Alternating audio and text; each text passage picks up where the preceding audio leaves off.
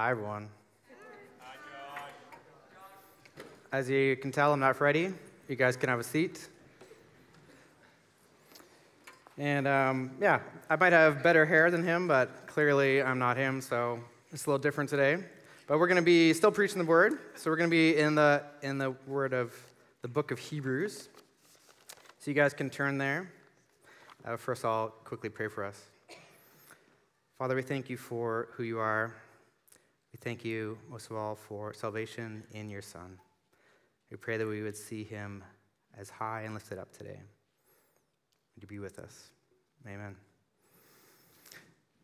So there is this famous photo of JFK and his son, and he is underneath the table, and he's there just playing around. It's his playground. He doesn't really understand what's going on. His father is, of course, the President of the United States. This is the Oval Office, and there's a lot of important things that happen in this room.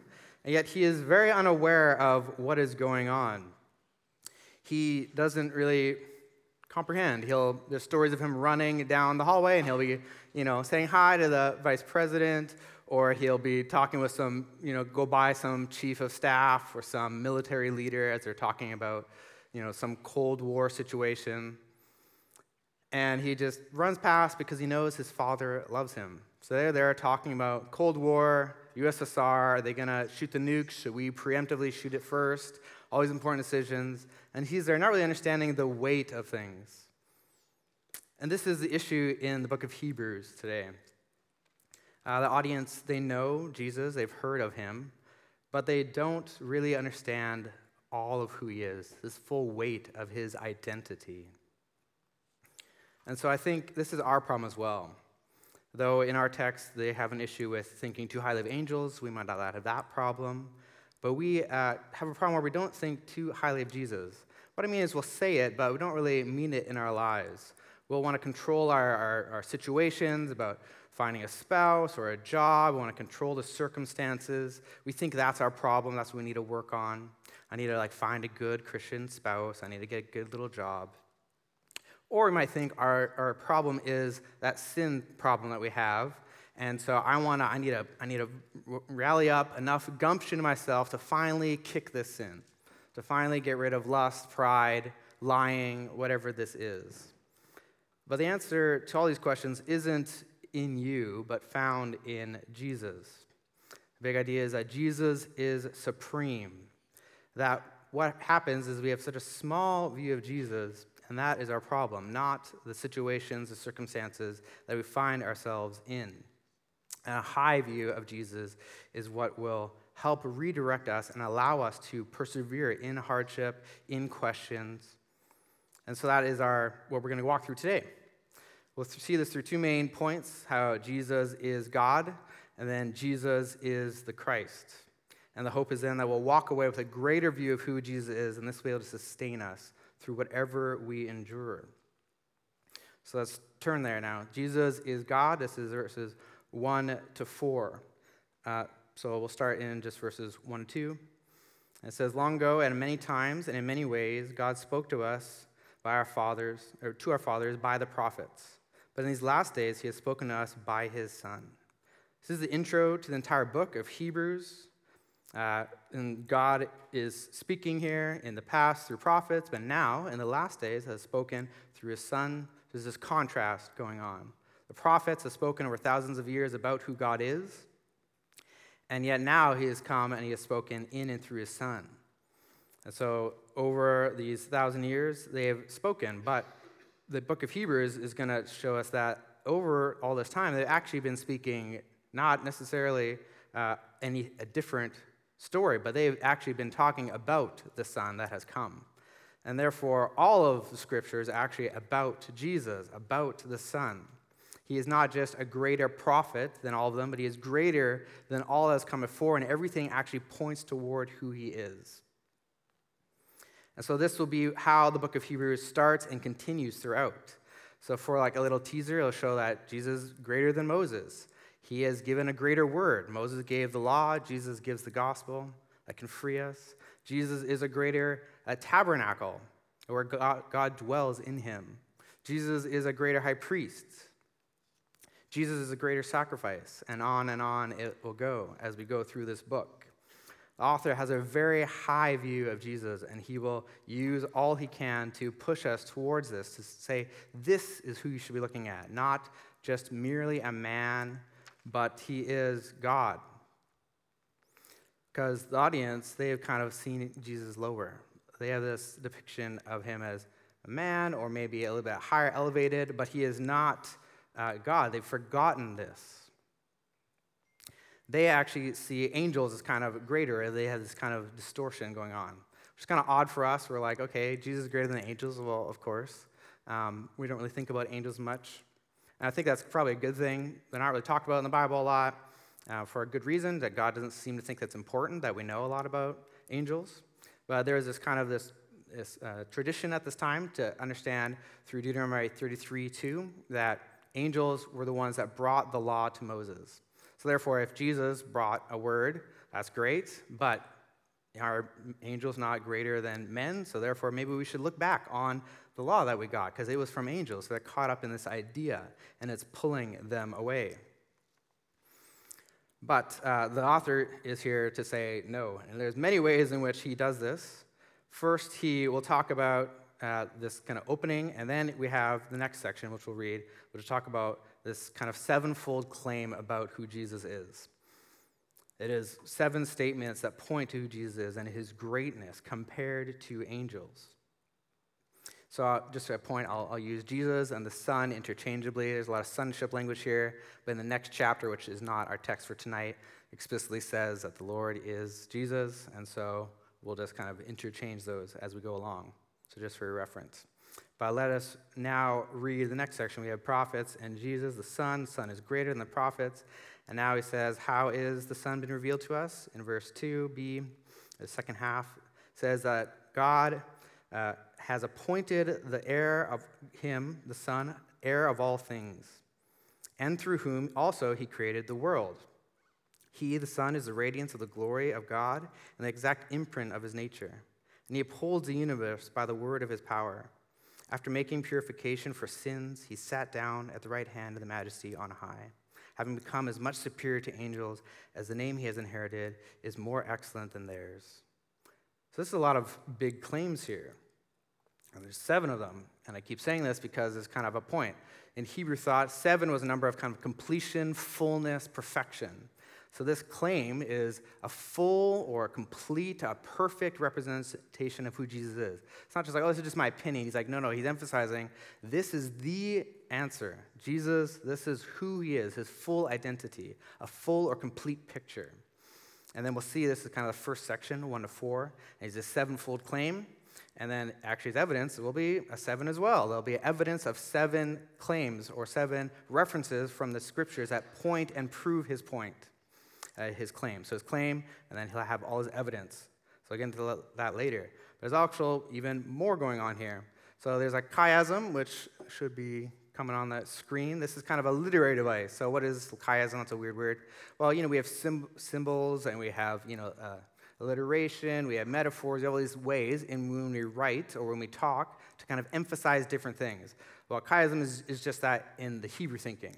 And so it is supposed to pinpoint, as you can see a little arrow going on, to the main center.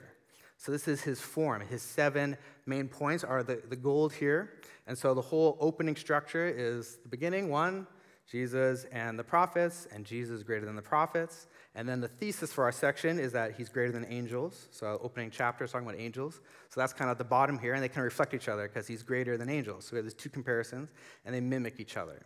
So the chiasm then, it has these opening ends, or book ends, and they kind of go in, but they all mimic each other. So if you can see little numbers or letters, A, and then A at the bottom, and then B, C, D, and then it goes back outwards.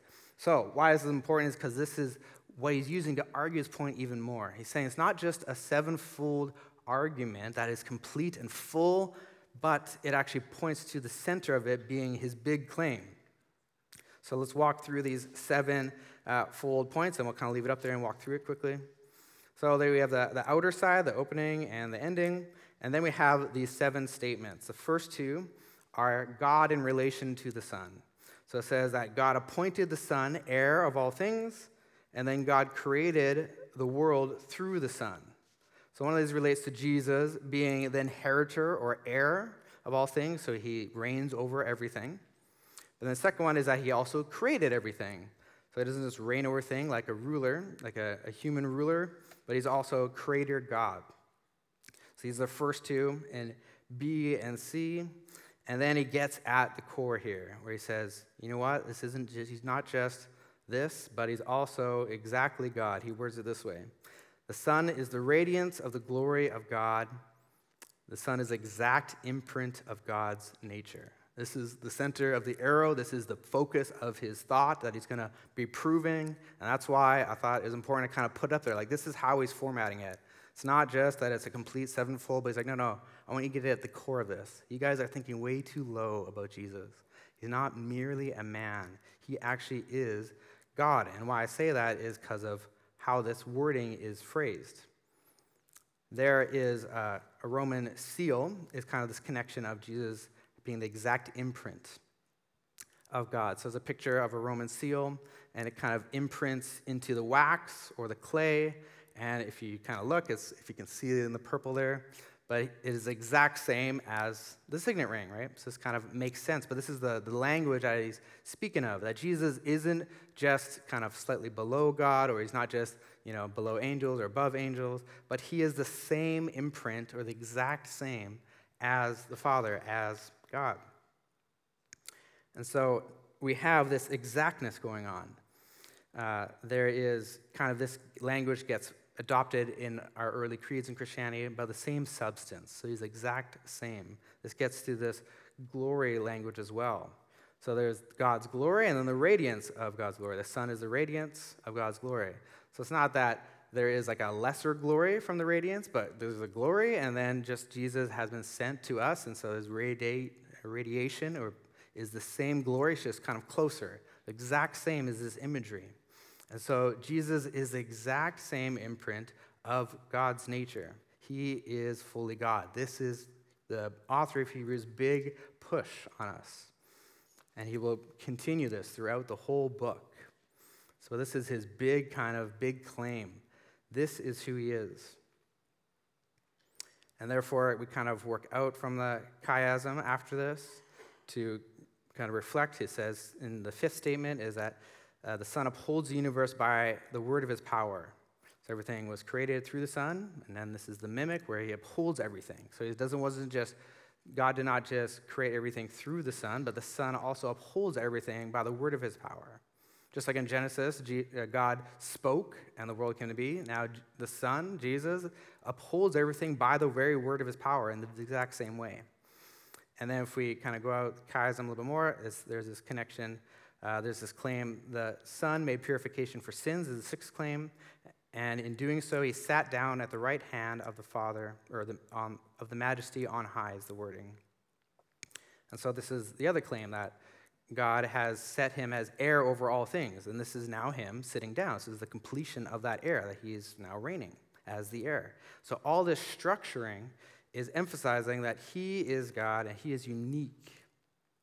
He's not just another prophet. He is not just an angel. He is God himself. Therefore, he is superior to the angels, which gets at the thesis, because his name is more excellent than them. So why all these statements? As we noted, the audience seems to be confused and misguided about Jesus. And maybe you are. You're like JFK's son. You don't really understand. You know Jesus loves you. You've heard this before. But you don't really understand the full weight of who he is. Well, welcome here. Come, learn, study, get in a small group. We love to talk to you about who Jesus is and how great he is, what he's all done for us, and how our whole lives are around him. And this might be some other of you that have kind of lost sight of who Jesus is. You know Jesus, you grew up knowing him, and yet you really don't live in light of him. You think about it, you're like, I don't make him the center of my life. I think of it kind of like a telescope. We claim that, Jesus is God, I want to worship and glorify him, but I have the telescope turned around, and so when I look through, I see him as small. And therefore, I don't live in light of him, right? Why would I want to read his word if he's small to me? Why would I want to actually tell people about him if he's small to me? And so we have people like the author to the Hebrews that are going to try to turn this around for us, turn the telescope around, help us to see that God is, or Jesus is God, that he is who he said he is. He's not merely a man. He's not merely someone who brought a good message. So with this understanding, we have many scriptures like this. The Hebrews is just one of them. He's realigning our telescope, and he does this through all this literary devices, which can seem really nerdy, but there's more. So he doesn't have just the 7. He has 7 evidences, as we said, 7 claims, but he doesn't just stop there. He has 7 references from the Old Testament, but they're actually spanning all of it. So he's saying all of the scriptures point to Jesus. I say this because there's 3 sections of the Hebrew Bible. So in our Bibles, we have the Pentateuch, which is the first 5 books of Moses. Then we have kind of our history books. We have our minor prophets, major prophets. We have the wisdom literature. But in Hebrew thought, there's only 3. So they're all the same, but they're just different ordering. So there is the Torah, or the instruction, the book of Moses. And then there is the prophets. And then there are the writings. And so there is 5 quotes from the writings that will be here, all from the Psalms, which kind of represents the book or the writings. It's the first book, and it's the biggest. And then, instead of just quoting from all of the Psalms, he actually quotes one from the law and then one from the prophets. And I say this intentionally because even the ones where he quotes from the law and the prophets, there's actually similar ones in the writings that he could have quoted, but he intentionally phrases it to quote from that one, from that reference, not the one in the writings, so that he makes sure he's spanning all of the scriptures. So it's not just that there's this 7-fold perfect claim that he's claiming, but also that there's a 7-fold evidence that is all of the scriptures. So all the scriptures point to Jesus. So as the prophets have revealed God and Jesus fully reveals God, these prophets actually, all of their writings point to Jesus. And I don't just bring this up because it's nerdy and I like it, which I do, and it's not just that the Hebrew author is trying to show off here. What I'm trying to emphasize that is his whole thinking is surrounded by Jesus. Right? Even the way he writes is like, okay, I want to center in, show him how great he is to these people. They've lost sight. I want to encourage them. And his thinking, his actions, his desires are all around Christ. Jesus is his everything. Is Jesus your everything? Or do you merely live for yourself? Paul puts it in a different way in Philippians 1:21. He says, "For to me to live is Christ, and to die is gain." His whole life is Christ, and to die is gain. Take this world, give me Jesus. I will return to him. This is how he thinks. This is how the author of Hebrews thinks. A few years ago, I was on a prayer team for young adults. We would come, and I live kind of somewhat far away in Yarrow, and so I drove out. Their place was in Mount Lehman, so a little farther for me. And I was like, sure, I should go to this prayer group. I like prayer. This is good for me. And I went, and there was this one girl. She was very genuine, very sweet, and she kind of annoyed me. It wasn't that she was annoying. She was actually really nice, and it wasn't that she was trying to be disrespectful for anything, but her love for Jesus was just so genuine, it exposed me. I realized that I didn't really have Jesus center my life. I didn't really love him as I said I did. Yes, I came to prayer group, but I kind of went kind of like, oh, I should go. That's partly some of my reasoning. And then when I went and I saw her, and I was like, man, she gets it. Jesus was her everything. And so she wasn't any smarter or raised any differently than me, but she just understood who Jesus was. And the rightful response was worship. She would ask that, that I would see him as greater. That would be her prayer request. I'd be asking about, how me to feel good that day, or to do better on my exam or something, which are good things to pray for, and the Lord cares for those. But her prayers are always about, like, I need to see more of Jesus. I want to love him more. And I'm like, who are you? But as the Lord convicted me, I wasn't actually annoyed at her. I was annoyed at myself and this exposure. And I thought, yeah, this is it. This is what we need. This is the rightful response for who Jesus is. As the Hebrew author has pointed to it with the chiasm, with the sevenfold statement, he is God. And the rightful response is to worship him, to have all your thinking, all your actions, all your feeling, your emotion to be around him and for him. And yet, a lot of us don't feel that way. So how do we do this? We can surround ourselves with people like my friend or like the author of the Hebrews. We can go to a small group. We can go to church and hear sermons. And these are good things. But in the end, it's the Holy Spirit who does this. God has to do this in us. So we have to ask that he would change us, that he would open our eyes to see how great Christ is. This is why the Holy Spirit has come. Jesus sent him, and he said that he will convict the world of sin. He will show Jesus as great. So we need to ask that he would do this for us, that we would be able to have this sevenfold way of thinking, that, this is complete identity of Jesus, and I want to live and form even the way I write, the way I talk to people around who he is, that Jesus is my everything. So let us go to him in worship. And then our second point will be now looking at these 7 statements. So we saw his big claim about Jesus, sevenfold claim, his full, complete claim about Jesus' identity. And now let's look at the evidence he has. In this, we'll see that Jesus is the Christ. So we'll read back in Hebrews 1, 5-9, it says, "For to which of the angels did God ever say, 'You are my son, today I have begotten you'? Or again, quote, 'I will be to him a father, and he shall be to me a son.' And again, when he brings the firstborn into the world, he says, quote, 'Let all the angels worship him.' Of the angels, he says, quote, 'He makes his angels winds and his ministers a flame of fire.' But of the Son, he says, quote, 'Your throne, O God, is forever and ever. The scepter of uprightness is the scepter of your kingdom. You have loved righteousness and hated wickedness. Therefore, God, your God, has anointed you with the oil of gladness beyond your companions.'" There's a lot of heavy language today, a lot of high Christology. So who is this Christ, right? What does Christ mean? You saw it in verse 9 there, anointed one. That's the literal translation of what Christ means, or Messiah. Messiah is the Hebrew, Christ is the Greek, and we just alliterize it, or we anglicize it, sorry. But what it literally means is just anointed one. And this was for kings and for priests. You would not crown your kings in an Israelite nation, but you would anoint them with oil. And you would also anoint your high priests with oil. What is oil?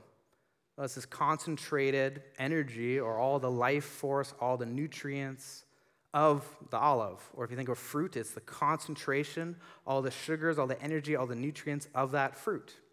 And so there's a connection here to Eden that we can't get into, but the idea here is God is pouring out his life, his energy, himself onto this person to fulfill this role of a king or a priest. With a priest, we can kind of get the idea, okay, they're supposed to represent themselves to God and God to the people. So they're a heaven and earth person or place. Where God can, through them, explain who God is, and we can bring ourselves to God, and God will accept us. But with the king is anointing because they're supposed to be Bible nerds. All the kings are supposed to have their own version of the Bible. They're supposed to study it and know it, memorize it on day and night. They're supposed to be like the author of the Hebrews, where all of their thinking is around God and who he is and how they can live in light of him and what he has done for them.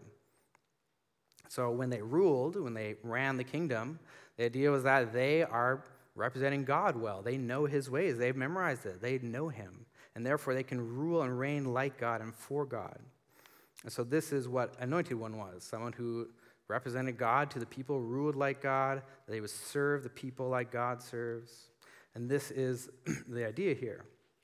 So when you guys think of someone being anointed with oil, often our image will come to mind to David. So if you remember, Samuel comes and he wants to, I'm going to make one of your sons king to Jesse, and he's all his sons out there. Oh, there's none of these. God says none of them. Well, there's this little kid in the field, and it's David. Okay, bring him. And when David brings, and the Lord tells Samuel, this is the one, anoint him. So his head is anointed with oil, and he is set to be the king, to be this unique one that would represent God and rule over the nation. And David, as he grows and becomes this king, he actually has this moment where he is so full of joy for the Lord. He knows his ways, and he is bringing up the ark, God's presence, into Jerusalem. And he is singing and dancing and laying sacrifices like a priest. He's wearing a linen ephod, or a big kind of overcoat. that the priest would wear. And he's acting like a priest, representing God to the people and the people to God. And yet he fails, right? David has all his sins, and his son fails as well. And so this understanding, as the years went on, was all these texts that we'll kind of get to that talk about this coming anointed one aren't a simple human. They're unique. They're different. It's not David. It wasn't David's son, Solomon. There's lots of claims in these texts that are about the son, and so they partly are fulfilled in Solomon. But people understood this is not what we're waiting for. We're waiting for a unique one, someone who's fully anointed by God, who lives perfectly God's ways and can represent him to us. So this is who this anointed one is. So now let's kind of get into some of the texts. We can't go through all of them. But the first one here he quotes is from Psalm 2:7. But for his audience, like if I say, lyric to a song, you guys would think of the whole song. Or if I talk about a movie, then you guys would think of the movie. Here, when you kind of reference a verse, they would kind of think of the whole psalm. And so let's read through parts of Psalm 2. Psalm 2, 1-2 says, "Why do the nations rage and the people plot in vain? The kings of the earth set themselves, and the rulers take counsel together against the Lord and against his anointed." And then in the section that he quotes from, 6-8, it says, "As for me, I've set my king on Zion, my holy hill. I will tell of the decree. The Lord said to me, 'You are my son. Today I have begotten you. Ask of me, and I will make the nations your heritage, and the ends of the earth your possession.'" The psalm starts off noting that the world is against God, and not only against God, but against his unique anointed one. And 6-8, where he quotes from, makes it clear that this is not merely just any son, but one who will inherit the whole earth. David didn't get this. Solomon didn't get this. And so there's this thinking here, yes, this is that anointed one to come, who will gain it all and gain all the inheritance. If you guys kind of remember back to the sevenfold claim, there was the two actions of God, and one was in relation to the Son. He makes him heir of all things. And so here, that heritage is all the earth. So here's this connection going on. And so he's now backing up this claim with the evidence. And we see in verse 12 of Psalm 2, it says, "Kiss the Son, lest he be angry, and you perish in the way, for his wrath is quickly kindled. But blessed are all who take refuge in him." So once again, this Son is not just a ruler over all, but he judges all. So when he's making this reference, the whole psalm comes to mind, and the people realize, this is who he's talking about, this special anointed one. He's connecting it to the Son, to Jesus. And so here we have this reference to that if you are blessed if you take refuge in Jesus, in the Son, and you get part of the heritage, you get the blessings of it. But if you reject him, you get his wrath. This is what God does. He judges. So again, his evidence is pointing that Jesus is God. Building off this, there's 4 other quotes, which we don't have time to get into.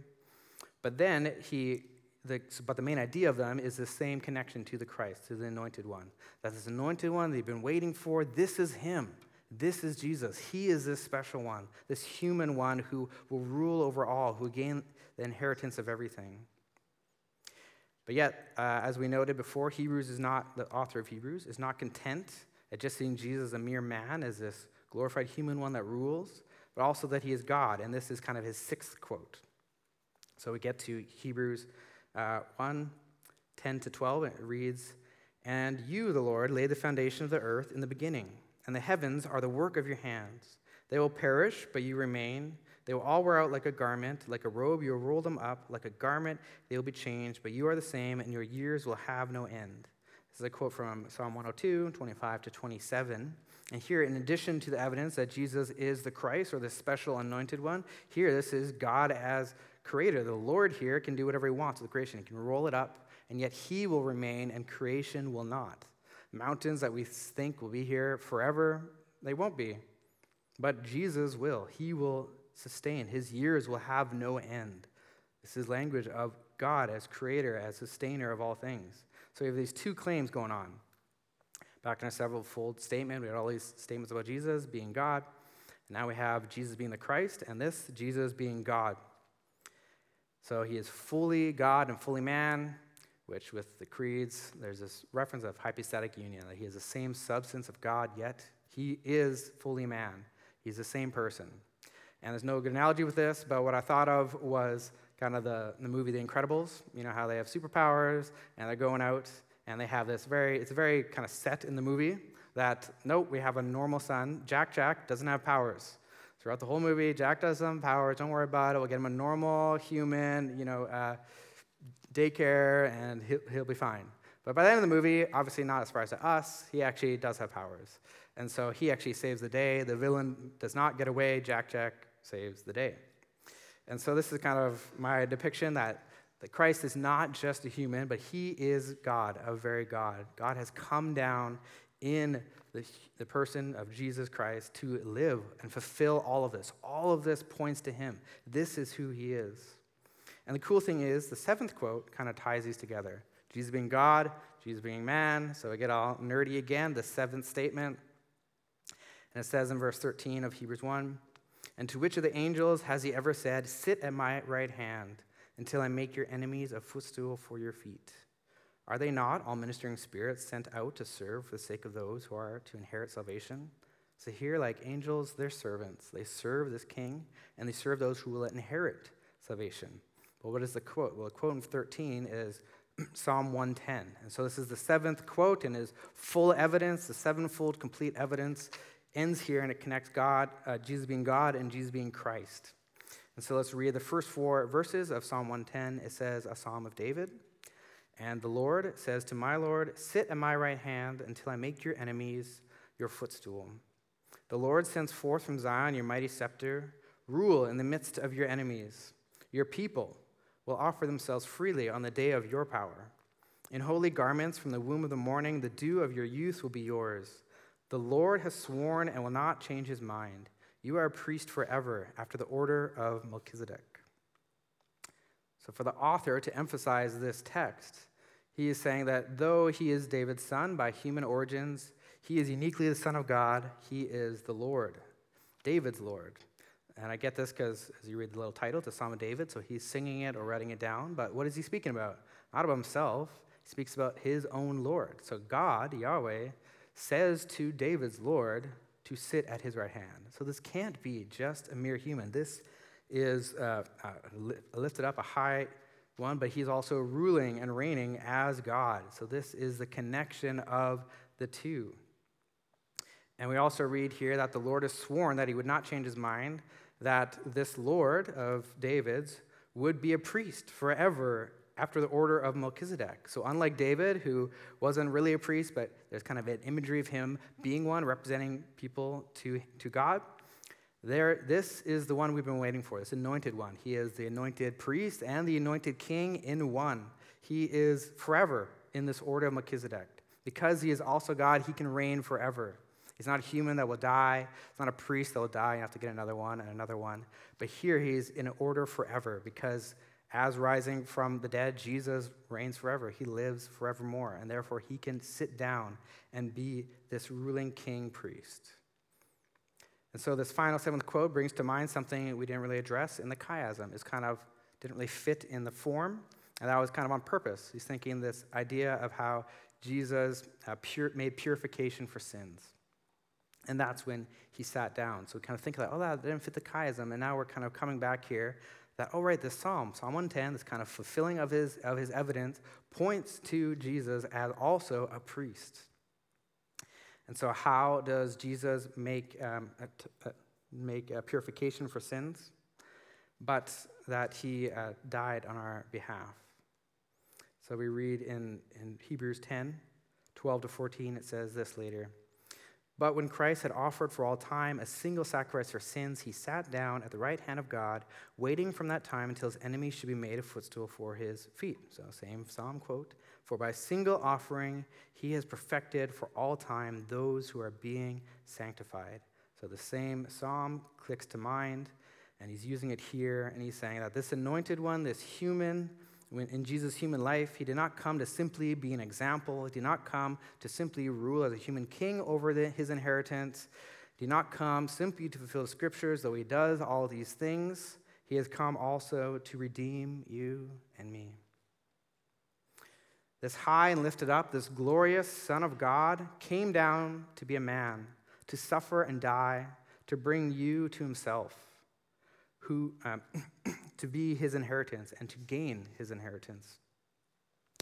And so he sat down, it says, that after making purification for sins, he sat down. This is completed as well. Like the argument, the sevenfold statement, this is Jesus' full, complete identity, and the sevenfold perfect argument or defense that proves this to be true. Jesus, after purifying for sins, he sat down. This is completed. It is just as assured. Just as assured as the author's argument and this understanding that Jesus has accomplished it once and for all, completed. He can sit and rule and reign. He's done. He's completed his task. Therefore, he rules. So in closing, if you feel exposed of your sin, like I was, let that exposing bring you closer to Christ. Turn around, which is the literal word or literal understanding of the word repent. Just turn around, turn to Christ. He has completed it. He has made purifications for sins, your sins and mine. He willingly wants to give you life. This is why he came. I would tell you to stop living for yourself. Why? Well, because you are not worthy to live for yourself. I'm not worthy to live for my job, for my friend, for a girlfriend, for the idea of being married one day, for the idea of having that perfect job. That is not worth living for. It will not sustain you. But Jesus will. Just like verse 4 said that Jesus' name is more excellent than all the angels, his name is more excellent than yours. He is worthy to be worshipped. He is God. And those of us who know him but have forgotten, being exposed by the supremacy of Christ, that Jesus, as God, as Christ, that he is the God-man, let this lead you to worship, to your whole life. May we become like the author of Hebrews and think and speak in this way that highlights Jesus. Let us think about Jesus, like Jesus. Let us act like him. Holy Spirit, help us do this. Let me end in prayer. Father, we thank you for who you are. We thank you for sending Jesus, sending the Son to be the fulfillment of all the scriptures and to give us life, eternal life with you. Help us, Father. We cannot see Jesus as we ought to by ourselves, by our own understanding. I cannot force myself to see Jesus as he really is. I need you to do that. So would you do that great work in and through us as we continue in this series, as we continue in song, as we come up for prayer just to ask, Lord, would you do this great work in me? I want to be more like you. I want to see you as you are. So I pray, Father, that you would do this, and I'm thankful that you will. Amen.